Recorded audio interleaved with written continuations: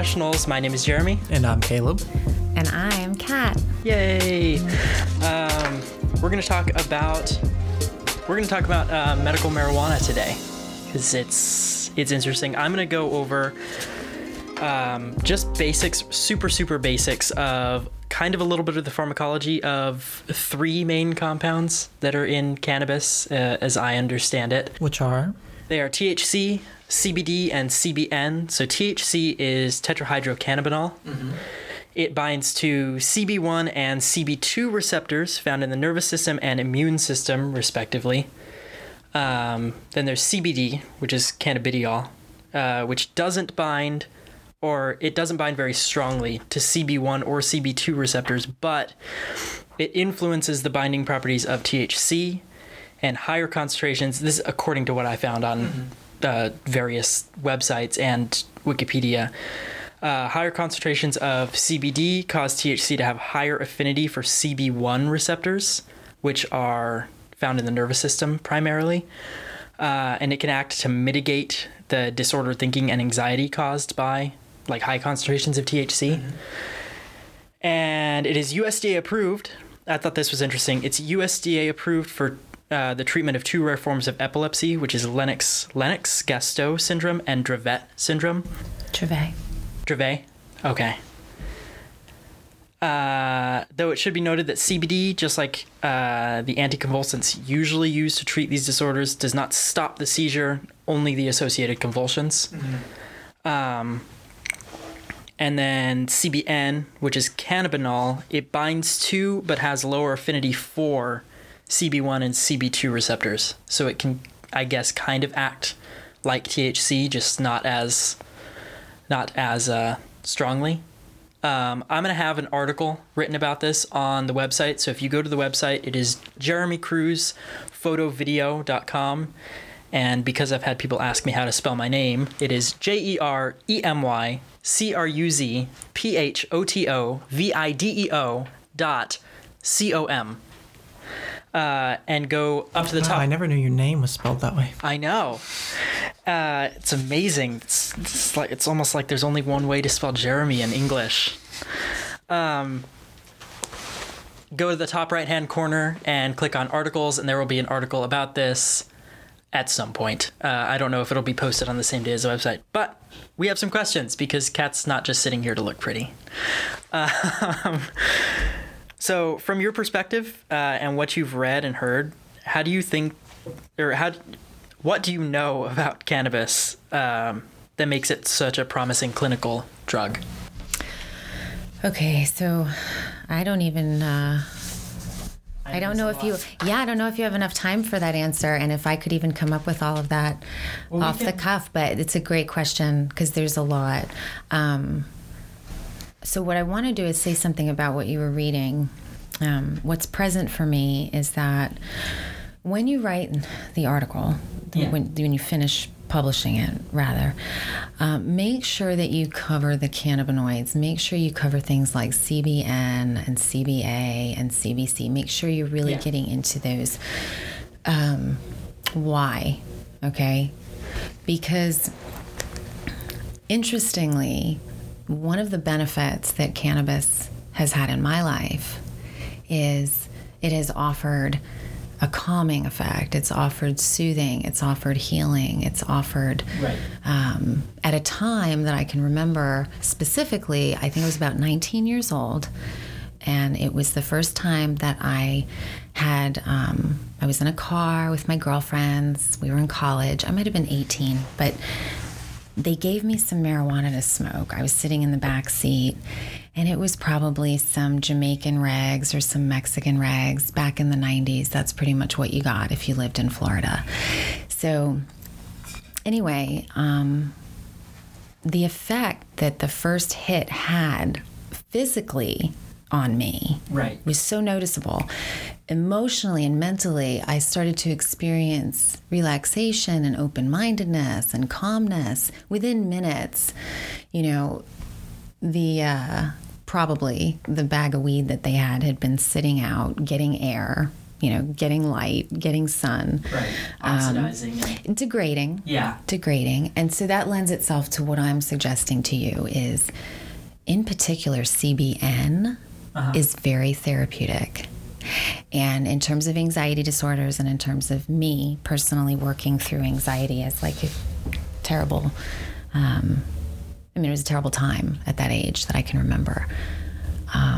It was like I had found peace. I had found a source of medicine, finally. And I had been dealing with anxiety from the time I was a small child. So, yeah, there's a lot to say about what happens to the marijuana plant after it's harvested, after it's dried and cured, and after you have it in hand. What you do with that flower actually has a lot to do with how it's going to affect you later. What compounds are evolved and all of that sort of thing. The degradation of the plant once it's harvested has everything to do with your experience. Yeah, I thought it was interesting in doing research. I found out that THC, cannabis, like raw, if you will, doesn't actually have a lot of THC in it. It decarboxylates a parent compound when you burn it. So it actually evolves the THC as you're burning it, which I thought was cool. But apparently you can do that by just curing it, or just like heating it with hot water or steam or something. Yeah, you can also boil it for a little bit. So let's make sure we cover that in the written piece, because there's some interesting stuff going on chemically. Yeah, it's super interesting. It's super complex, which is why we're not going into it here, because there's just not enough time. This is, after all, not a chemistry lesson. The article will have, I'll probably break up the article. The first part of the article will be like what all of these compounds are and kind of a little bit of the pharmacology and metabolism and all that sort of stuff. And then it'll be like, okay, well, why do you care? Like what do these things actually do for you and how do you get a hold of them? So, but yeah, we're gonna not focus on that here. We're gonna focus more on the questions. This is. I knew that this was a really hard question to answer when I wrote it. Ask it again. But so, from what you've heard and read, what do you know about pot? Or I keep saying pot, I mean cannabis. If I say pot, I mean cannabis. That makes it such a promising clinical drug. Yeah. So there's definitely enough clinical studies available to us that we can look to science. And I also want to say that I don't rely all the time on science for the direction I might take in my own personal life. So I think it's pretty clear that if you just look around you, the benefits of cannabis are everywhere. Turn on Viceland, watch TV, watch a couple of the shows, watch the cooking shows, watch the 2020 show, the Dateline shows where, doctors, like even Dr. Oz has openly spoken about the benefits of cannabis. Dr. Sanjay Gupta has openly talked about the benefits of cannabis. We've got people in Hollywood like Morgan Freeman, Olivia Newton-John, Melissa Etheridge. I mean, there's people Willie Nelson, people who openly talk about cannabis as a positive plant. Yeah. Right? There's so many benefits. And we're just touching the surface right now. But if you there was a wonderful show about a child. They did a case study with one of the children out in Colorado who had epilepsy, and his family moved. I think it was from New Jersey because their son, had so many convulsions and seizures, every day. There's thousands, I should say, not hundreds. There's thousands of children right now being effectively treated with cannabis. Right. And the quality of life, the difference that it's making for these families. Just look around, let's maybe not rely so much on what the doctors or the scientists or what what's going to come out of the laboratories. We're human beings. We talk. Word of mouth is right. Yeah. It's effective. It's effective, yeah. and it's the word. It's what's happening, and I really think we're the best doctors of our own bodies. I don't think anyone knows your body better than you do. So Right. Yeah. I think one of the main reasons doctors are probably not prescribing this is because there's not stuff that says definitively that this thing is going to work better than a USDA approved SSRI or something like that. I should feel they're not prescribing it because it's not as widely medically available in a legal sense across the country. If I'm not mistaken, it's not legal for them to prescribe something that isn't USDA approved. Doctors are pulling from what they're allowed to pull from. Yeah. I mean, your doctor is not going to be like, you depressed, do a little cocaine. That's illegal. Right. And I don't even know if that would help depression, but that's just my go-to thing. Yeah. Oh, here we are. I like this. This is a nice little map of where it's legal. Oh. So currently we're at 29 states where we're medically legal. Oh. And very happy to share with you, I might as well, it's poignant. Just a few days ago, Congress passed the Farm Bill. So we are going to, what that will do as soon as Donnie Trump puts his little John Hancock on it, what that will do for us is a lot. So making hemp legal, what does that actually do for us? Growing hemp in this country,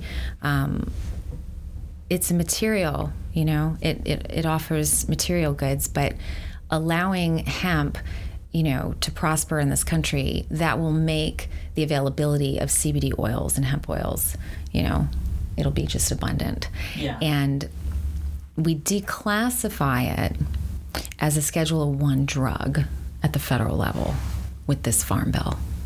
And all of the North Carolina farms, all of the Kentucky farms, the South Carolina farms, the Tennessee farms, where hemp had traditionally been growing now, these farms can reopen, jobs are created, it's just the industry is going to blow up. And we've already seen it since 1996. California was the very first state to legalize medically, but since 1996, we've just seen such growth potential. And now with the passing of this bill, you're really going to see the industry open wide. Yeah. What is happening? Sorry. I hear you.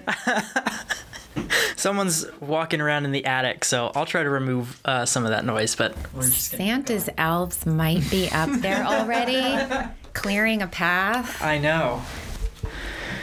All right. Should we move on to the next question? All right.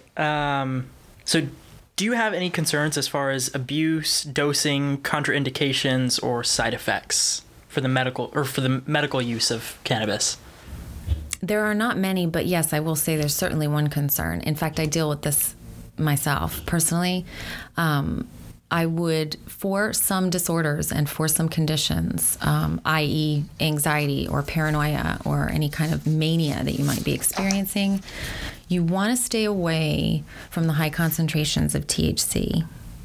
So you definitely don't want to be smoking a bud that, has high levels of THC. Find yourself a nice mild hybrid, or get yourself an indica, or get yourself that's just well balanced, but make sure you read the percentages and that it's coming from a place where it's, listed on the bag. Right. If you have conditions, if you're amped up, or you have hyperactivity, or you have mania, or you're feeling irritable or agitated, and you smoke marijuana or you take an edible that's very high in THC, you could find yourself rather paranoid and rather tight-lipped and rather isolated and rather angry, even confrontational or hostile. So you want to consider certain things, right? Yeah. That would be one of them. That's just one, but Okay. Yeah. No like known drug interactions or anything, like other medical drug interactions or anything like that? in my experience, I've never not once heard of a person dying from an overdose of marijuana. And I've certainly not heard of anyone, Reacting with any other medications or anything like that? I'm sure there's medications, yes, that you wouldn't want to It smoke reacts with alcohol. Yeah. Alcohol exacases the effects, Yeah. particularly the negative ones sure like there are. loss of cognitive function and motor function. There's Just heart makes rate. everything harder to deal with. Right. So yeah. But it makes the effects stronger. Yeah. There's a website, I'm trying to remember what it's called. I don't remember what it's called. I think it's literally drugs.com. And you can look up all drugs. Oh yeah, drugs.com. And you can see their interactions with each other, and it has a list from mild, moderate to severe. Yeah.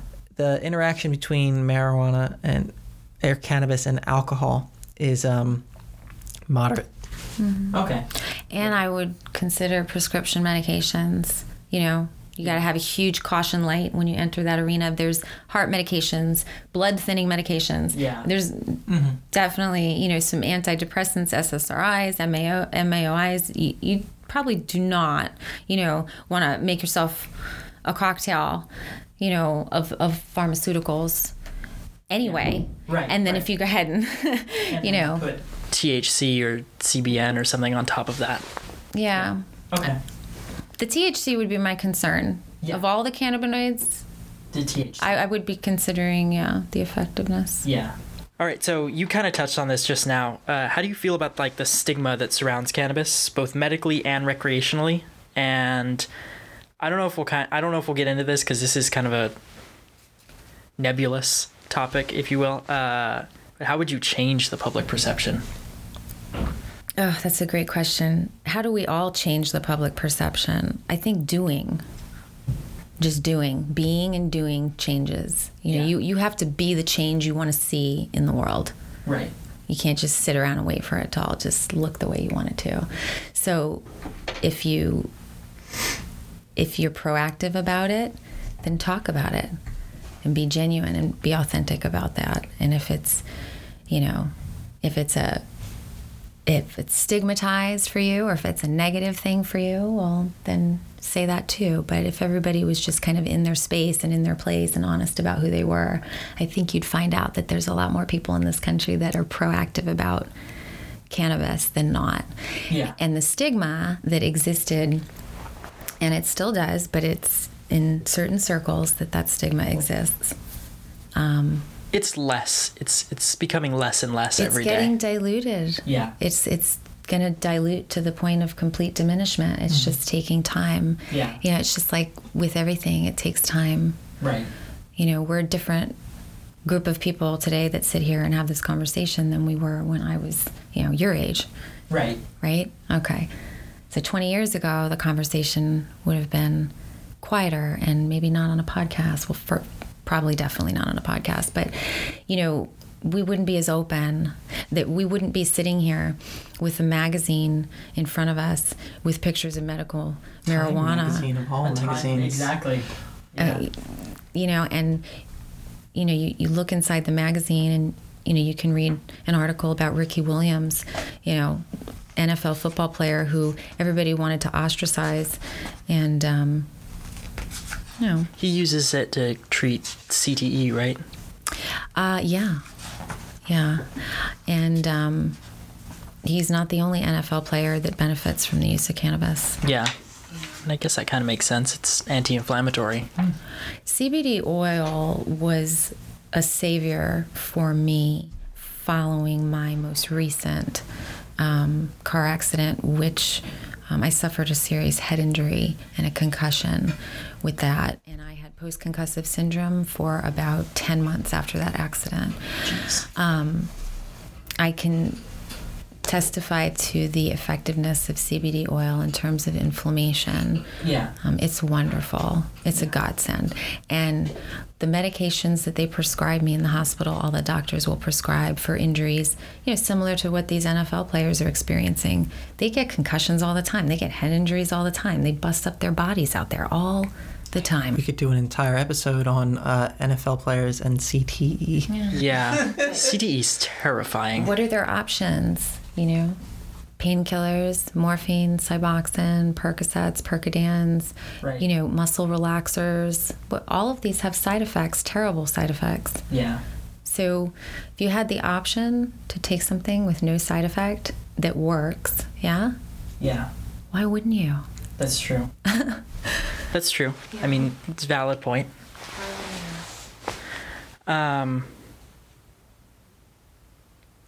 So what do you think about the media's coverage of cannabis? I think they're getting better. Okay. I think that we're getting better. Again, this is the doing piece that I was just talking about. Look at these grassroots groups of people getting together, starting their own, TV stations and publishing stations. And, everybody wants reality TV today. Everybody seems to want that. Everybody wants like a piece of reality TV or to be in it. Yeah. But getting on TV today is 1,000 times easier than it was 20 years ago. Yeah. Or even 10 years ago. I think that's because people are moving to online platforms nowadays. TV's really hard to get onto now. Well, in terms of a screen, I guess maybe I'm not saying it right. So let me maybe go back a bit. Not television in the traditional sense of TV. Right. People can get on a screen. Yeah. Like what's behind you right there. People can appear quite easily, right? We're all connected in a way that we never have been. So the coverage now, again, we're not relying so much on news reporters anymore. We're actually looking to each other. Right.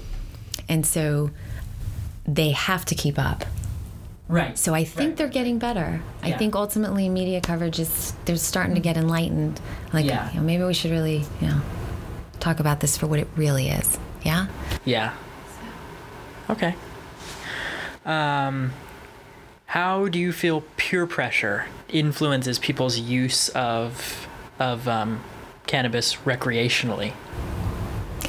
Peer pressure influences people in just about every arena of their life. Okay? I bought a car once because of peer pressure. Right? Yeah. Can you think of one thing that you've ever done that wasn't drug related that was because of peer pressure?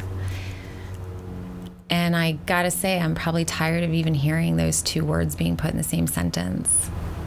You're a kid, you're growing up, you're around people, they happen to do something. If they play ball, you play ball. If they sew, you sew. If they cook cakes, you cook cakes. If they smoke weed, you smoke weed. It's like anything else in our culture. And, people ask that question about it being a gateway drug. Is it the gateway to other drugs? Yeah, it probably is. So is alcohol. Right. Because they're both drugs that are readily available, they're easy to get, and they're cheap. And if you feel inebriated and you feel good and you get some relief from alcohol or from marijuana, then you probably are going to want to try some of the other stuff that all the people are talking about. Right. I mean, this is human nature. This is a natural kind of like progression of things, right? If you put some food in front of me, right, you put an appetizer in front of me that I've never had before, and I try it, that's pretty good. And then you bring the main dish out. Right, exactly. I'm probably going to try the main dish too. Yeah. The app was good. So kind of, I want to look at it like that. I don't want to use these like old antiquated terms. I hate to put her down, but it's the Nancy Reagan era terms, okay? It's the terms of the 80s. It's the Say No to Drugs war, right? The whole movement. This is your brain. This is your brain on drugs. Yeah. Exactly. Yeah. You remember the egg in the pan? Yeah. And you remember the commercial? Remember? The father walks in the room and the guy's, where did you get this? And the father's like all down on his kid. His son is like 16 and his son yells back at him, I learned it from watching you. We have all these campaigns and these like propaganda ways, these media ways, right? Those were the ways of the 80s and the 90s. Right. Yeah. So you just asked me, what do I think about media coverage today? It is getting better because we're not trying to scare people into the direction that we want them to go. You need to inform people. Let them make their choice. Let people make informed choices. Oh, what a world that would be. Yeah. Give them all the information and let them make their own choice. Wow. Revolutionary. Wow. Yeah. Okay. Yeah. I put that in there because I share the same opinion, and I kind of just wanted to hear what you had to say about that. I think that there's peer pressure and cannabis use, like you said, I don't think should be talked about in the same circles. I mean, if you're peer pressuring if you're pressuring your peers to do something objectively terrible, then that's a bad thing. But cannabis isn't objectively terrible. So I think we're good. Oh, never mind. I was just gonna say. No, just forget it. Are you sure? Well, I was gonna say, it kind of relating to what you said a little bit, or at least my thought or feeling on this is that, like, what is pressure anyway? Like, what's the difference between pressuring someone and not pressuring someone? Is it saying, hey, try this? Or is it saying, oh, wow, this is so good? Those are all things that could make you, like, you know, if you're offered cannabis, you're more likely to do cannabis than if you're not offered. Is that pressure? Or if you see someone else doing it, you might feel a pressure to do it. I just, like, at what level is considered pressure versus encouragement? There you go. Yeah. Pressure versus encouragement. I don't have anything else to say. Yeah. Well, you're bringing something present for me. There was a time where I was encouraging you, and you could also say I was pressuring you to do life coaching. There was some professional life coaching that was available at the time. This was a few years ago, and I was very gung-ho about getting you involved in that. Do you remember? And you could say that was pressure, and I would call it encouragement. Mm-hmm. And you could encourage someone, and people will stand up in this forum and this seminar, and they'll say, you know, I didn't come the first time, the second time, the third time. It was like the 9th time that my friend asked me to come to this coaching seminar, and I finally agreed to come. And then they're happy about it, and they're, you know, glad that you didn't give up on them. Yeah. Yeah. So pressure in that sense is it's something good. It's positive, right? It leads to things. Like, it's someone taking you by the hand and saying, you know what, you're having trouble getting here on your own. Let me help you. Right. Right? Now, I could argue on the other side of the fence and say that's all I was doing to my friend with marijuana. My friend was anxious and wasn't sleeping and was staying up until all hours of the night. Right. And sick as a result, having nausea every day, not eating. Right. And so I said to my friend, you know, I have some medical marijuana, and it can help you with those things immediately. Would you like to try that? You know? Yeah. Yeah. The thing that comes to mind is kind of like a biology term, which is selective pressure in terms of evolution. A selective pressure is anything that drives the evolution of a species, whether it is driving the species to whether it's selecting for the presence of a gene or the absence of a gene. It doesn't matter. It's pressuring that species to survive, to evolve in order to survive. So I think my real point was just I don't really jibe with the term peer pressure, just because I feel that all interactions are inherently pressuring or manipulative in some form. Any form of interaction between two people is going to involve a power dynamic or an influence in some sense, in some way, somehow. Right. Always. Yeah. If you have peers, you're going to be pressured by them. Yeah. Unless you're going to be pressured, or they're going to suggest that you do certain things or don't do certain things. That's the natural ebb and flow of groups. Right. If you're a peer, then applies you're in a group of peers. If you have peers, you're in a group. That's the natural climate of groups. Right.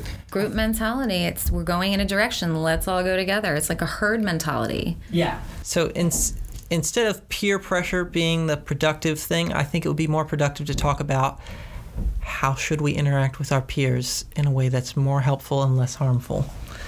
Because there's definitely, I feel like, a way that you could be interacting with someone and it could be harmful and pressuring. Right. And then there's the other way that we were already talking about, the encouragement and stuff. How many good things have you done because of peer pressure? Right. Exactly. I started the podcast because my friend group and I were like, we should start a podcast. And I was like, that might not. And here we are. You know, this is our 21st episode of the podcast. We can drink. Yes, our podcast is old enough to drink. Can you think of one thing that peer pressure led you in a positive direction? I can think of one recently. I can too. Let me go first so you can stew on this, Caleb. I joined the swim team when I was in middle school. That was a positive experience, but it was because of peer pressure. It's not something I would have done. And I went and tried out for the softball team. Would have never done that if my peers hadn't pressured me to come with them and do it. You know, there's definitely some, they're all over the place. There's wonderful benefits. Okay, Caleb, you seem like you're lit up over there. Well, I got strong-armed and bullied into getting my license. Hallelujah!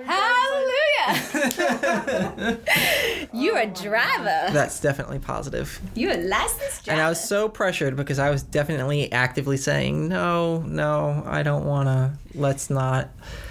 Yeah. And then I was forced. And it was good. It's good because now it's good. And it was easy. It was easy. And it was much better than my anxious brain was telling me about. Sometimes you're your own enemy. Maybe you should think about the internal pressures that you face too. I don't know. Yeah. Too much. This one question for me unfolds several podcasts. Yes, let's talk about interesting things. Fuck the paper. Fuck the words and the rules. Let me reset the camera first, though. So, bottom line, is there enough scientific evidence to support cannabis as a potential treatment option, or is there more research to be done? Oh, yeah. It's there. We've got it. We've got what we need and want. Now it's all about just kicking the politicians in the ass until they accept the scientific consensus. That's all it is. It's just the bureaucracy and the money and the lobbying. And you had made a point earlier, and I thought about the lobbying, about why one was over the other. You know, we're in the works. We're on the way right now. If you've been politically charged or watching politics recently, you can clearly see from the general election that there's going to be a swift shift in government. And we're on it. We're moving on the conveyor belt right now. The Democratic Party is, bold right now. Okay, they're fierce and they're coming back, and the impact is already being felt. And what's going on in Washington right now with the president and his, oh my gosh, with everything surrounding him right now, and I won't get into the details of that, but you are right now in the middle of a movement. It's history in the making, and it's a huge movement, and the change is now. It's right here, right now. So there's plenty of science out there. There's plenty of clinical evidence that this is a good thing. We've just, like Caleb said, we've got to get the politicians to get off their asses and start doing what the people want, right? Yeah. That's what they're elected for. They represent us, right? Right. And the only thing that I should ever hear, really, from any politician is it's what the people want. Yeah. And so if you look at the majority of Americans and you look at what's happening across the country, states are legalizing left and right. This is the direction that we're in. And thank God for that. Yeah. It's been long in coming, so. Okay. I think regardless of whether or not there is research to support cannabis, the use of cannabis in medicine, which there is, research should still continue. I mean, obviously, labs are still doing research into drugs that have been used for years. They're researching them long term. What can the long term effects of the use of these things be on people, and what new things can we use them for, or how can we adjust treatment plans for the use of these things. So, yeah, from that standpoint, I think that research should continue. We shouldn't just, humans don't do this anyway. We don't just get somewhere and we're like, okay, we're there, move on to the next thing. We keep asking questions. That's the human nature. Yeah. Also, what was it? QI. I heard on QI, it's an interesting talk show, that something like, what is it? Every 10 years, this seems too short. for a certain amount of years, 90% of accumulated, or 60 or some high percentage of accumulated human knowledge will have been rendered obsolete and in fact incorrect. So things which people believe to be fact now, Right. in 100 years, most of what we believe now to be fact will have in fact been rendered not a fact anymore. Yeah. If we go by the pattern of our progression of knowledge up until this point, which is that our knowledge is constantly just being things that structure our entire world, the beliefs and things that we base on, the consensus changes a lot.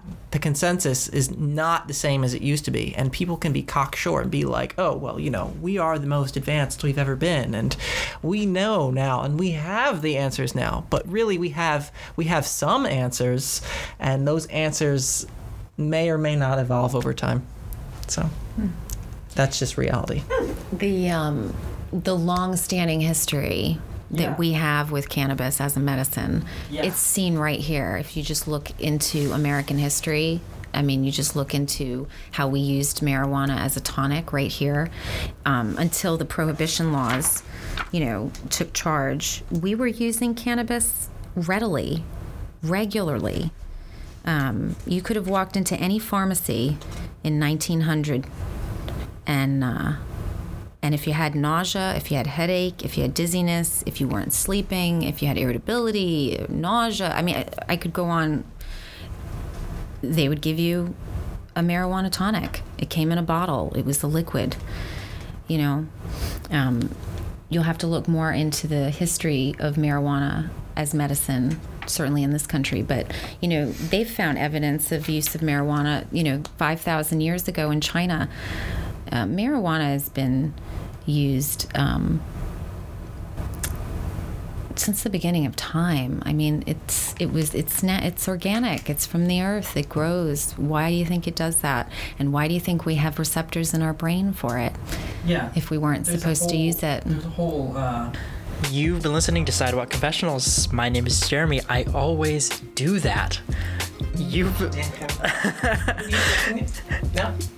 been listening to Sidewalk Confessionals. Happy listening and have a nice day.